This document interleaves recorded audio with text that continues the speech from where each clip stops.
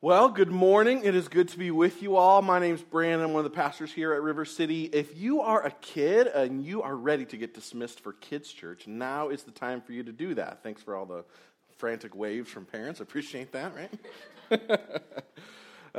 Yes. So, good morning. It is good to be with you. If you are new or visiting, I want to say especially welcome to you. If there's anything that we can do to serve you or help you get connected to the community here at River City, we really genuinely would love to do that. And so come find me or Aaron or anybody else you've seen up front. We would love to get to know you more. Looking forward to opening God's Word with you guys this morning. This morning and this fall, we're on the front end of a study in Exodus chapter 20, taking a look at the Ten Commandments. And that might seem a little bit odd to spend a lot of time taking a look at the Ten Commandments, the Old Testament, what do we do with that? But we began our study a few weeks ago by framing the Ten Commandments in the context of one of the most central storylines of the Bible. And that is that God is making a people for himself. From beginning to the end, the story of the Bible is that God is making a people for himself. A people, as Ephesians 1 tells us, who will be for the praise of his glory. You see, that's where the story began in Genesis with the creation of humanity as God's image-bearing representatives and the commission for humanity to multiply and to spread the earth, to fill the earth with God's image-bearing representatives. And it's where the story ends in Revelation as God's people from every tribe and tongue and nation are gathered around the throne in heaven, worshiping him and praising him and glorifying him. You see, and throughout the storyline of the Bible, the primary way that God's people bear his image, the primary way in which we glorify God, in which we worship him, is by obeying his commands. You see, by obeying his commands, by confirming that their lives, by conforming our lives to his word and his ways. You see, because the truth is that God's commands, they don't just show us what God wants, they show us what he is like. God's commands, they don't just show us what he wants, they show us what he's like. You see, the Ten Commandments, they're not a legalistic list of God's favorite rules. They're not an arbitrary list that he was just like, I'm kind of feeling these ones are the big ones today when he made them. No, instead, God's commands are a revelation of his very being. They reveal his character and his nature. They show us what he is like. You see, the Ten Commandments, they don't begin with what or why or how. The Ten Commandments, they begin with who. Chapter 20, verse 2 begins this way. I am the Lord your God, who brought you out of Egypt and out of slavery in the land of Egypt. You see, before God tells Israelites, before God tells his people to do anything, he tells them who he is, who they are, and what he has already done. You see, that's the stage the Ten Commandments are set on. You see, the Ten Commandments, at the heart of them, it's not a list of rules to follow, but rather it's a description of what it looks like for the people of God, God's rescued and redeemed, image-bearing people. It's a description of what it looks like for us to glorify him. The Ten Commandments, they're not instructions about how to get out of Egypt. They're not instructions about how to save yourself, how to free yourself. You see, they are a gracious guide that God shows his people, a freed people, what it looks like to live in the freedom God has bought for them already. See, Deuteronomy 32:47 describes God's commands this way. It says they are for your life. Psalm 19 says that they refresh the soul, that they give joy to the heart, that in keeping them there is great reward. You see, God's commands, they're not a burdensome checklist of do's and don'ts you kind of just need to muscle your way through. They're not chains that keep you in bondage from experiencing life to the full. Instead, God's commands are an invitation to a life of incredible freedom and of great joy and full of blessing. And it's a command, it's an invitation that God extends to his people. You see, what we've seen so far in the first three commands is that life of freedom and joy and blessing that God extends to his people, that's outlined for them in his commands, it has everything to do with worshiping God. You see, the first command focuses on worshiping the right God. It calls us to worship the one true God supremely and exclusively. And the second command we saw focuses on worshiping the right God in the right way. We're not to fashion our own images of God in order to worship him. We're to worship him as he has revealed himself to be, not as we want him to be.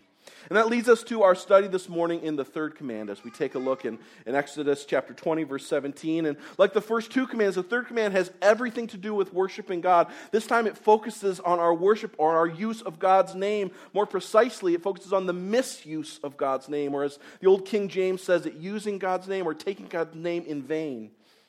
And I think if we're honest, we come to the third command and we kind of feel like we can let our guard down a little bit. Like, it feels more like a good reminder than like this foundational command for life. And I think that the reality is that the reason why we think that is because we have a pretty superficial understanding of what this command is really all about. We have a pretty superficial understanding of what this command is really about. We think that the third command, the command not to take God's name in vain, it's just kind of like, just watch out what you say, be careful with your OMGs, and, it's like, you'll be fine, right? Everything's going to be okay. It's just a good reminder, right? But what I want to show you this morning is that this command is so much bigger than that. It's so much more than just being about what we say. One commentator sums it up this way. He says, the greatest challenge to the third command isn't using God's name as a byword. It's our all too present eagerness to empty his name of its meaning by representing his name in a manner that is inconsistent with who he really is. You see, like the first two commands, the third command has everything to do with worshiping God. It has everything to do with seeing him for the God who he really is and living and speaking in response to the reality of him. And so my prayer this week has been that God might graciously help open our eyes to the reality and to the real significance of the third command, and that in understanding it more fully, we might see how it is meant to shape our lives and the way that we speak about God, but more than that, the way that we live for him and unto him. And so with that in mind, let's pray. And we'll dive into our study this morning. King Jesus, we come before you. We are so grateful for you and for your word. God, and we just say, as we do every week, we really need you. God, we come before you. We do not have what we need to understand your word rightly, to teach your word rightly, to respond to it rightly. God, we don't have what we need outside of you. And so, God, we ask graciously that you might empower me to speak with power, to speak truthfully about your word. God, that you might empower us to respond and to receive it rightly. God, we come dependent on you. And so we are grateful that by your word you use it to shape us and to mold us so that we might make much of you and that we might glorify you. And so we ask towards that end, King Jesus, that you would shape us by your word this morning. We need you to. We come in your good name. Amen. All right, well, we are in Exodus chapter 20 this morning, verse 7, short and sweet. Verse 7 speaks this way, "You shall not misuse the name of the Lord your God, for the Lord will not hold anyone guiltless who misuses his name." So, as we study the Ten Commandments every week, there's 4 questions that we want to think through. 4 questions we want to structure our time in studying this word about. And the first is this: what is God commanding? What is he instructing his people to believe or do? And how does the New Testament expound this command, showing us the true scope of the command? Second question we always want to ask, right? The command, what does it reveal about God? Remember, we said the commands don't just tell us what God wants. They tell us what he's like. And so we want to ask that. What is this command showing us about God? Third, we realize that the commands reveal something about God, but they also reveal something about us. In fact, each command, it confronts us. It shows us how we are out of line with God's character and his will, and it confronts us. It shows us something outside of us that is at odds with God. And lastly, each week, we realize the 10 Commandments, they can't save us, they can't change us, but the gospel can. And so we want to ask every week, how does the person and the work of Jesus, how does the gospel transform our hearts and our lives so that we can actually obey God's command, so that we can actually pursue it and follow it? And so instruction, revelation, confrontation, and transformation. That's our roadmap as we study this morning. So we begin. So what is God instructing us to do or not to do in this command? What is the command? Not to misuse the name of the Lord your God, or as the old King James says it, right? Not to take God's name in vain. What is that command all about? Well, that word translated as misuse or vain, it literally means to use or to treat something as empty, as worthless, or as trivial. See, on the surface, the third commandment, it's prohibiting us from misusing God's name by speaking about him carelessly or flippantly or thoughtlessly, as if he doesn't exist or if he doesn't really matter. It would certainly include using God or Jesus Christ as curse words or swear words, right? Philip Reich, in one commentary, writes it this way: to treat God's name like something worthless, to treat something as holy, as sacred, as common and secular, is profanity in the truest sense of the word. Growing up, I don't know about you, but growing up, my parents were really intentional about this with us. They were really on us about this. I remember we were definitely never allowed to say God as kind of like a remark or a response, and that included the abbreviations of OMG, and we couldn't even say G's because that was short for Jesus. And while we might draw the line differently in what slang you are okay with, you see, in hindsight, what I realized is what my parents were taking seriously was valuing God's name. What they were taking seriously is the concern for God's name. And while we might approach it a little bit differently, or you might approach it a little bit differently, I think one thing I could never hold them, I can't fault them for, is being intentional about caring about the honor of God's name.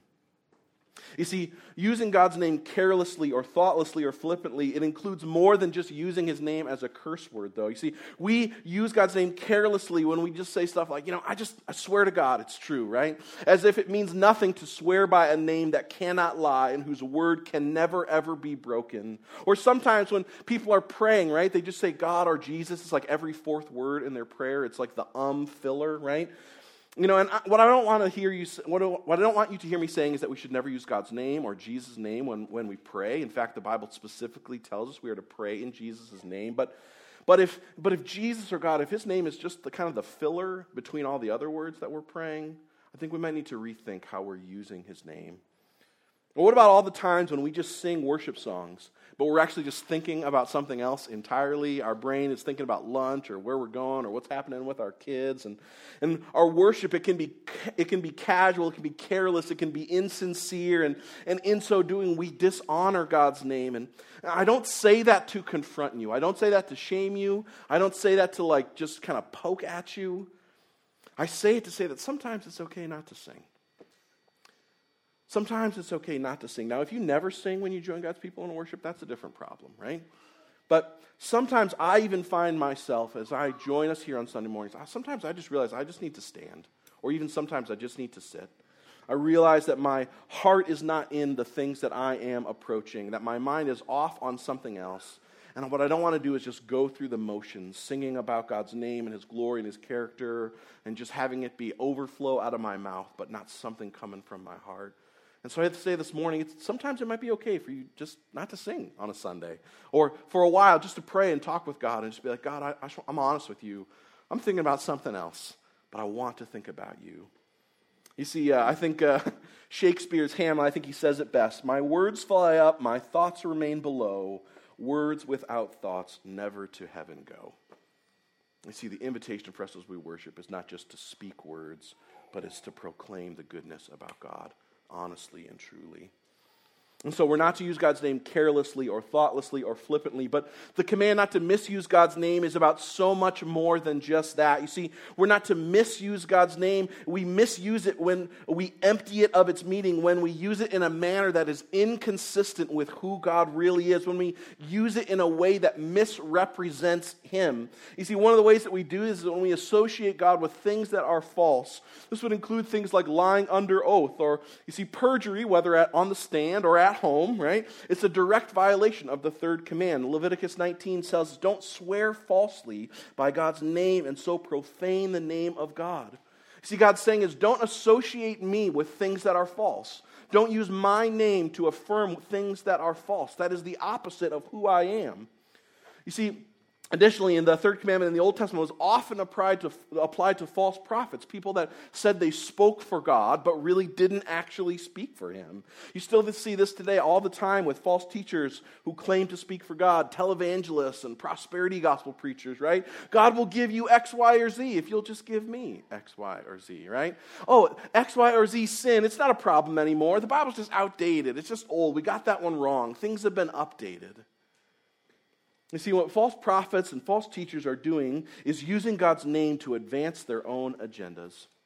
And they aren't the only ones who do that. You see, people, we often try to boost our own credibility by claiming that God is on our side. His name has been used to endorse everything from the Crusades to the slave trade, from political parties to social causes, and the results are almost universally disastrous. Philip Ryken, one commentator, just so insightfully writes, he says, sometimes we use God to endorse our political view so that he becomes sort of a party mascot. Sometimes we use him to prop up our position so that other people will have to do what we say. Sometimes we fix his stamp of approval to our ministry or to our plans for the church, but whenever we confuse what we want with what God wants, we take his name in vain.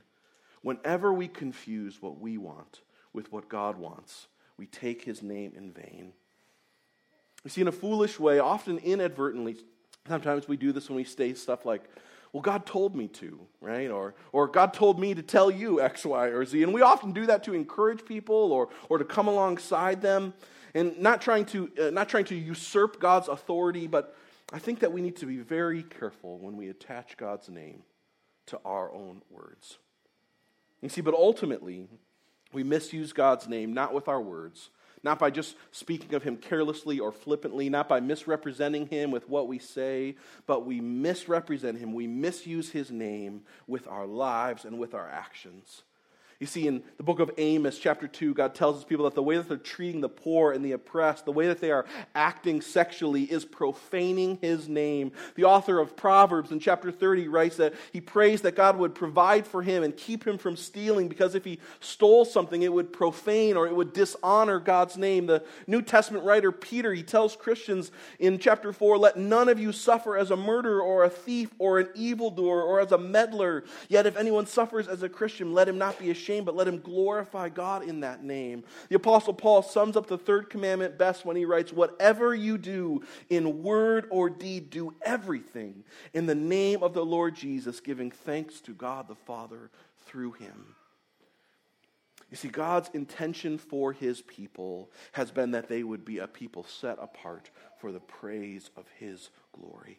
They'd be a people set apart for his name, that their lives were meant to image him, to reflect him, to reveal his character and his nature to the world. And they often didn't, and neither do ours. You see, to identify with him, to call yourself a Christian, but to live as though God's name doesn't really matter, to live as though he doesn't really exist, as though his character is not a reflection, as though your character is not a reflection of him, it's the truest form of misusing his name. One pastor writes it this way: if you are misrepresenting God with blatant sin in your life, that's taking his name in vain. By living as one who is called a Christ follower, but in actuality lives like the world, you are putting on Christ's name, but you are doing it in vain. You are misrepresenting the character of God.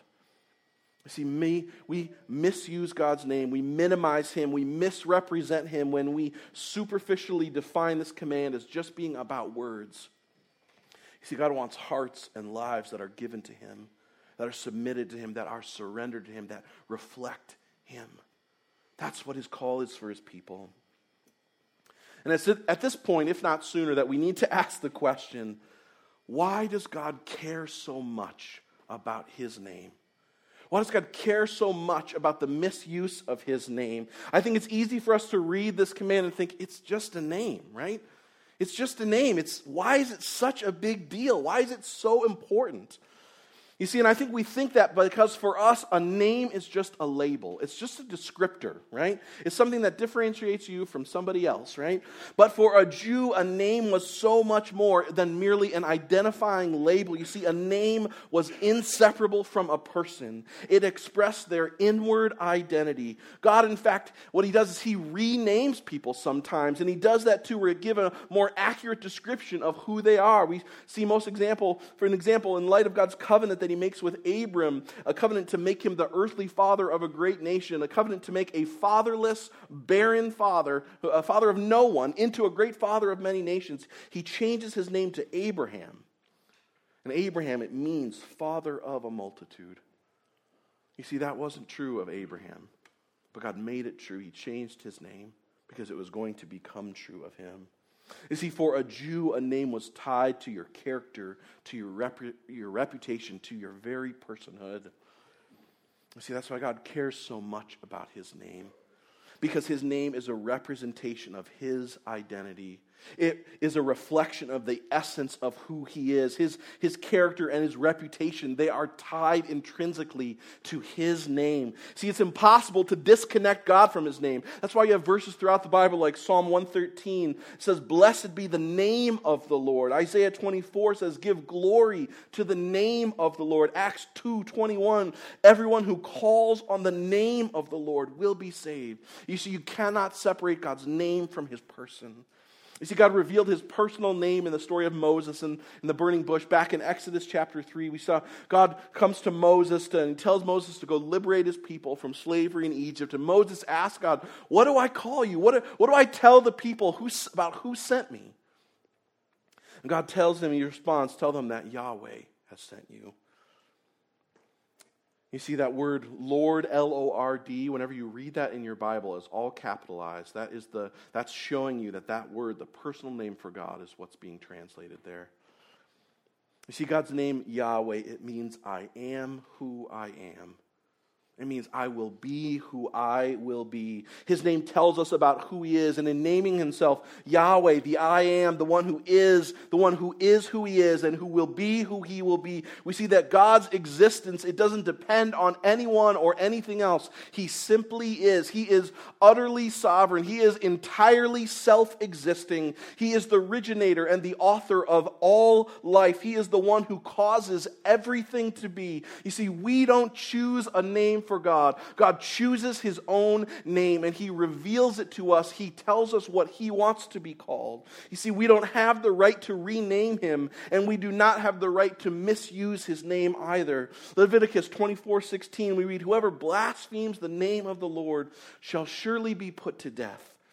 You see, and although this is a civil law for the nation of Israel that doesn't directly apply to us anymore, what we see is the severity, the sincerity in which God takes his name. It is a big deal to him. In Acts 19, we read about the 7 sons of Sceva who misused Jesus' name, trying to employ it to perform magic tricks for their own personal advantage. And what we see is that God allowed them to get the severe beating that they deserved.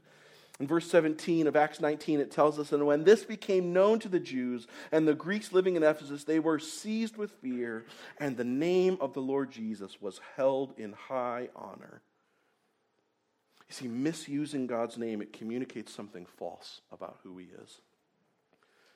It communicates something incorrect. It communicates something untrue about his nature and his character. You see, and so to misuse God's name is a direct attack on his honor and his glory. And as the sovereign king of all things, he will not stand for it. You see, rightly, justly, he defends the honor of his name.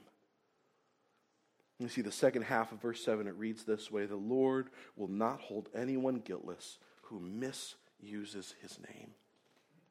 See that phrase, "the Lord will not hold anyone guiltless." It means that God won't acquit. He won't leave unpunished anyone who misuses his name. One commentator describes it like this. You see, he says, think of God's name as a trademarked property. God has graciously licensed the use of his name to anyone who will use it according to his written instructions. It needs to be understood, however, that God's name has not been released into the public domain. God retains legal control over his name, and he threatens serious penalties against the unauthorized misuse of his supremely valuable property. All trademark violations will be prosecuted to the full limits of the law, and the prosecutor, the judge, and the jury, the enforcer, is God himself. You see, God's name is his property. It reveals his person. It has everything to do with his identity and his reputation. And so the great King of all will not have his name sullied by anyone or anything. See, God is big into his name. He is righteously filled with zeal for it. And he won't allow it to be taken in vain. He won't allow it to be misused, to misrepresent him. You see, and that leads us to how this command confronts us. You see, the reality is that we break this command all the time. You see, we empty God's name of its meaning all the time by using it carelessly or flippantly or thoughtlessly. We empty his name of its meaning by using his name for our own agendas, attaching his name to our purposes instead of using it to advance his own. We speak about him with our lips, but we lie about him with our lives. You see, we look at our lives, look at the things that go on in your heart, look at your temper, the way you treat others, look at the addictions that we have, the things that our lives reveal that are out of line with God's character. You see, all of us, we stand utterly condemned for dishonoring God's name. We are all humbled and brought to our knees. And instead, what we try to do is we try to get out from under the weight of that by superficially defining this command. It's just being about taking God's name as a curse word. And so we just say, well, stop saying OMG. We'll stop saying God. We'll stop saying Jesus Christ as an expletive. And what we're doing when we try to just cut that out of our lives, it's like we're like the morbidly fat guy who's stuffing his face and trying to drink a Diet Coke. You see, the Diet Coke, it's not hurting something, but it's not fixing the problem. It's not solving what's really going on. You see, and we look foolish like that when we do this. When we superficially define this command as just being about something we say, but we miss that it has everything to do with what's going on in our hearts. You see, but our guilt under the third commandment, it goes much farther than that. You see, for us, it's not that our guilt under this command is limited to just the way that we use God's name wrongly. No, the third command, like the rest of them, must be interpreted wholly. You see, what that means is that the prohibitions, the commands with negative connotations, they also include positive actions. You see, furthermore, Jesus in the New Testament, they reveal the true breadth and the depth of these commands. You see, the first commandment doesn't just tell us not to have any other gods before God's. As Jesus says, it tells us to love God with everything that we have. It's the negative and the positive. Likewise, here in the third command, we're commanded never to misuse God's name. And Jesus shows us in Matthew 6 that it's not just about misusing God's name, but it's that we are called to hallow God's name. We are called to honor it. We are called to glorify it rightly. We're commanded to praise his name rightly, to honor his name rightly, to glorify his name rightly, to cherish his name rightly, to represent it rightly, to exalt his name rightly. And the truth is, we don't. We don't. We don't use his name simply wrongly. We fail to use it rightly. We have failed to hallow God's name. We have failed to set it apart, to magnify it, to give his name the credit that it is due. You see, in every one of us, we stand utterly condemned, utterly guilty before God, before Yahweh, the great I am. You see, and as the second half of verse 7 read, the Lord won't hold anyone guiltless who has misused his name. You see, but it's here, under the right and true weight of our own sin, under the right and true weight of God's just judgment against our own sin, against his righteous defense of the honor of his name, that the gospel can be the transformingly good news it was meant to be. You see, it's only here. You see, there's no good news if there's the good news is not good unless there's bad news. See, the bad news is that even if we could stop misusing God's name entirely, we would still be not able to use it rightly. You see, we could not honor his name as it should be. You see, but Jesus did. He honored God's name in word and in deed. He completely did it entirely, fully. As Trevin Wax writes, Jesus hallowed God's name. He makes it holy. He shows us what God is like. We who are God's people are supposed to show the world what he is like, but we have failed. And Jesus comes to this world and he succeeds. He is the perfect representation of God. You see what Jesus does? He enables us not just to stop misusing God's name, but he empowers us to use it rightly, to hallow his name. And he did this by living the life that we should have lived and dying the death that we should have died. You see, on the cross, what Jesus did is he stood in our place. He received God's just punishment that we deserved for misusing his name and dishonoring his name. You see, and on the cross, what Jesus did, as Colossians chapter 6 says, he washed us, he sanctified us, and he justified us. All that happens in the name of Jesus. You see, Jesus pays the penalty for our sin. He washes us. He makes us clean, totally, purely. You see, Jesus, He justifies us. He makes us right with God so that we might come before Him and speak His name in a way that honors Him and pleases Him. But more than that, He makes us clean so that we might bear His name as His adopted family, that we might do it rightly. Jesus sanctifies us.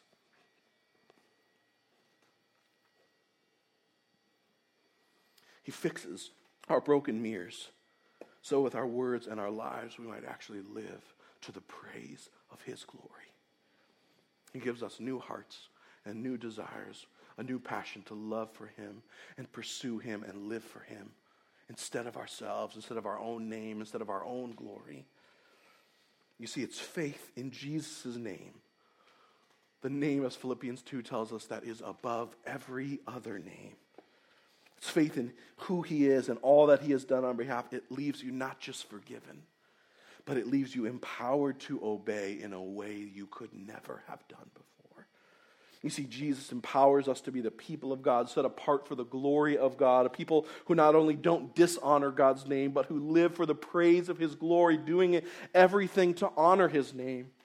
You see, obeying the third commandment has everything to do. It is inseparable. It is undetachable from the name of Jesus. The way you obey God's command to not misuse His name, the way we obey His command to hallow it, it has everything to do with the person and the work of Jesus. Colossians 3 says, whatever you do in word or deed, do everything in the name of the Lord Jesus, giving thanks to God the Father through Him.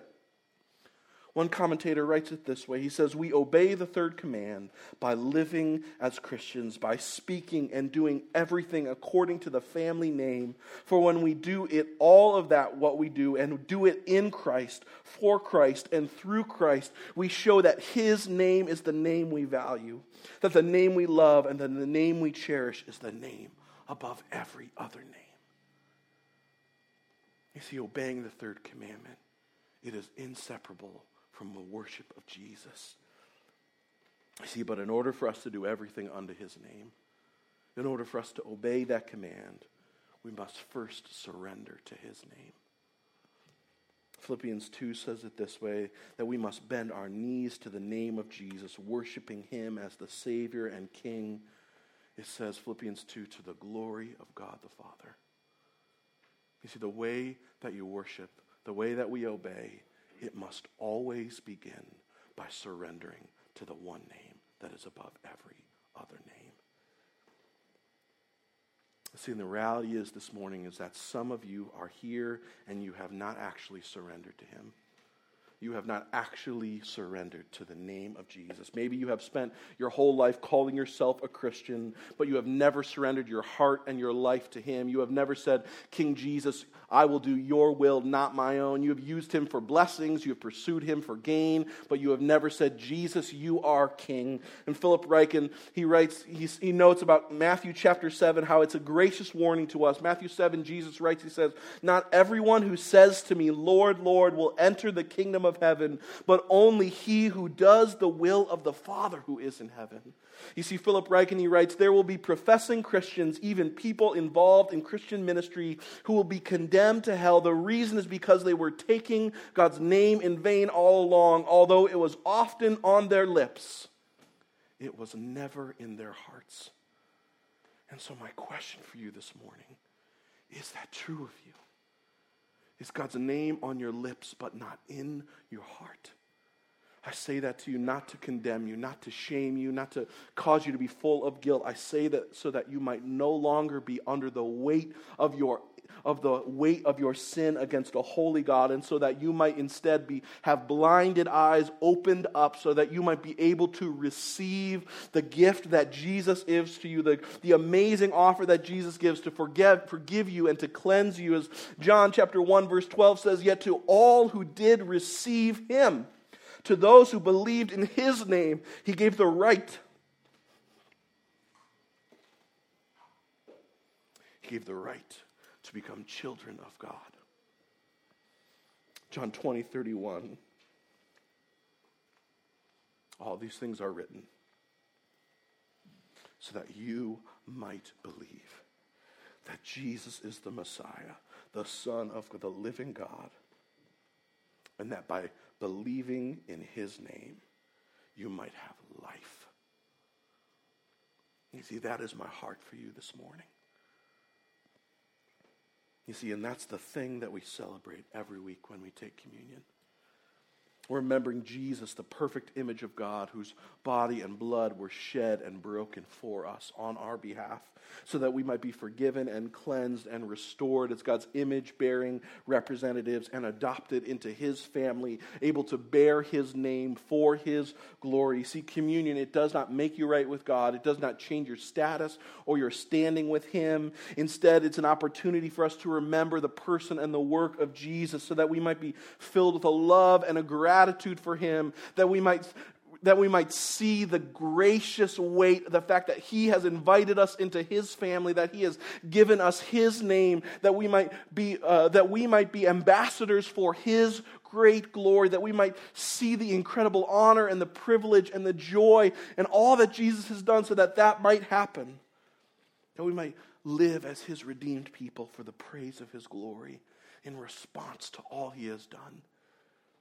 You see, the bread and the juice, they're in the back. There's a table on the left and on the right. And during our time of worship, you go back and you dip the bread in the juice. And that's how you take communion here at River City. And as we sing and as we worship, as we remember the gospel together in song, if you have put your trust in Jesus, if his name, the name above every other name, if his name is the one in which your hope is firmly found, then go back and take communion.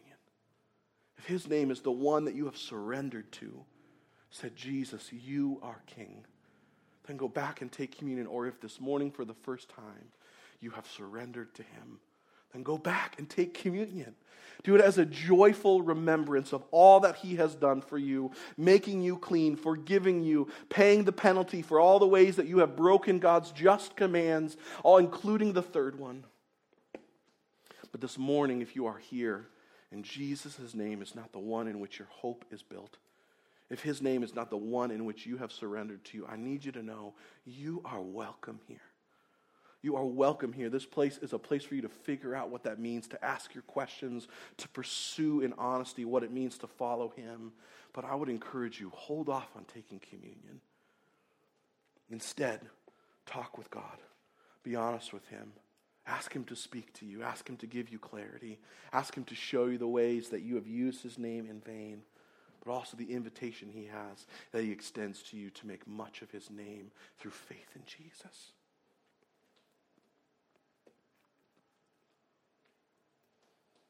So this morning, as we take communion, as we celebrate all that God has done for us, the new name that he has given us so that we might worship the one true name, ask God, ask him to show you how you misuse his name.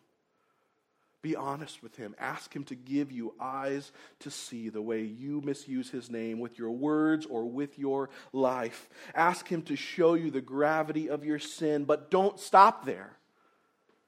Ask him to show you Jesus. Ask him to show you the magnitude and the majesty of all that Jesus has done for you to set you free. Ask him to overwhelm you with the bigness of the goodness of the gospel, the thing that makes you entirely right with him, the thing that makes you washed and cleansed and justified and sanctified, the thing that makes you pure in him. Ask him to make much of Jesus so that you might be free from guilt and shame and condemnation and fueled, filled, overflowing with a love for the King who has come for you, who laid aside the honor of his name, who laid aside the privileges that his name was due, to come and to rescue you. Let the goodness of the gospel, let it transform your heart.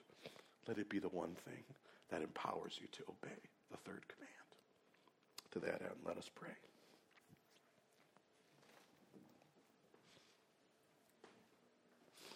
King Jesus,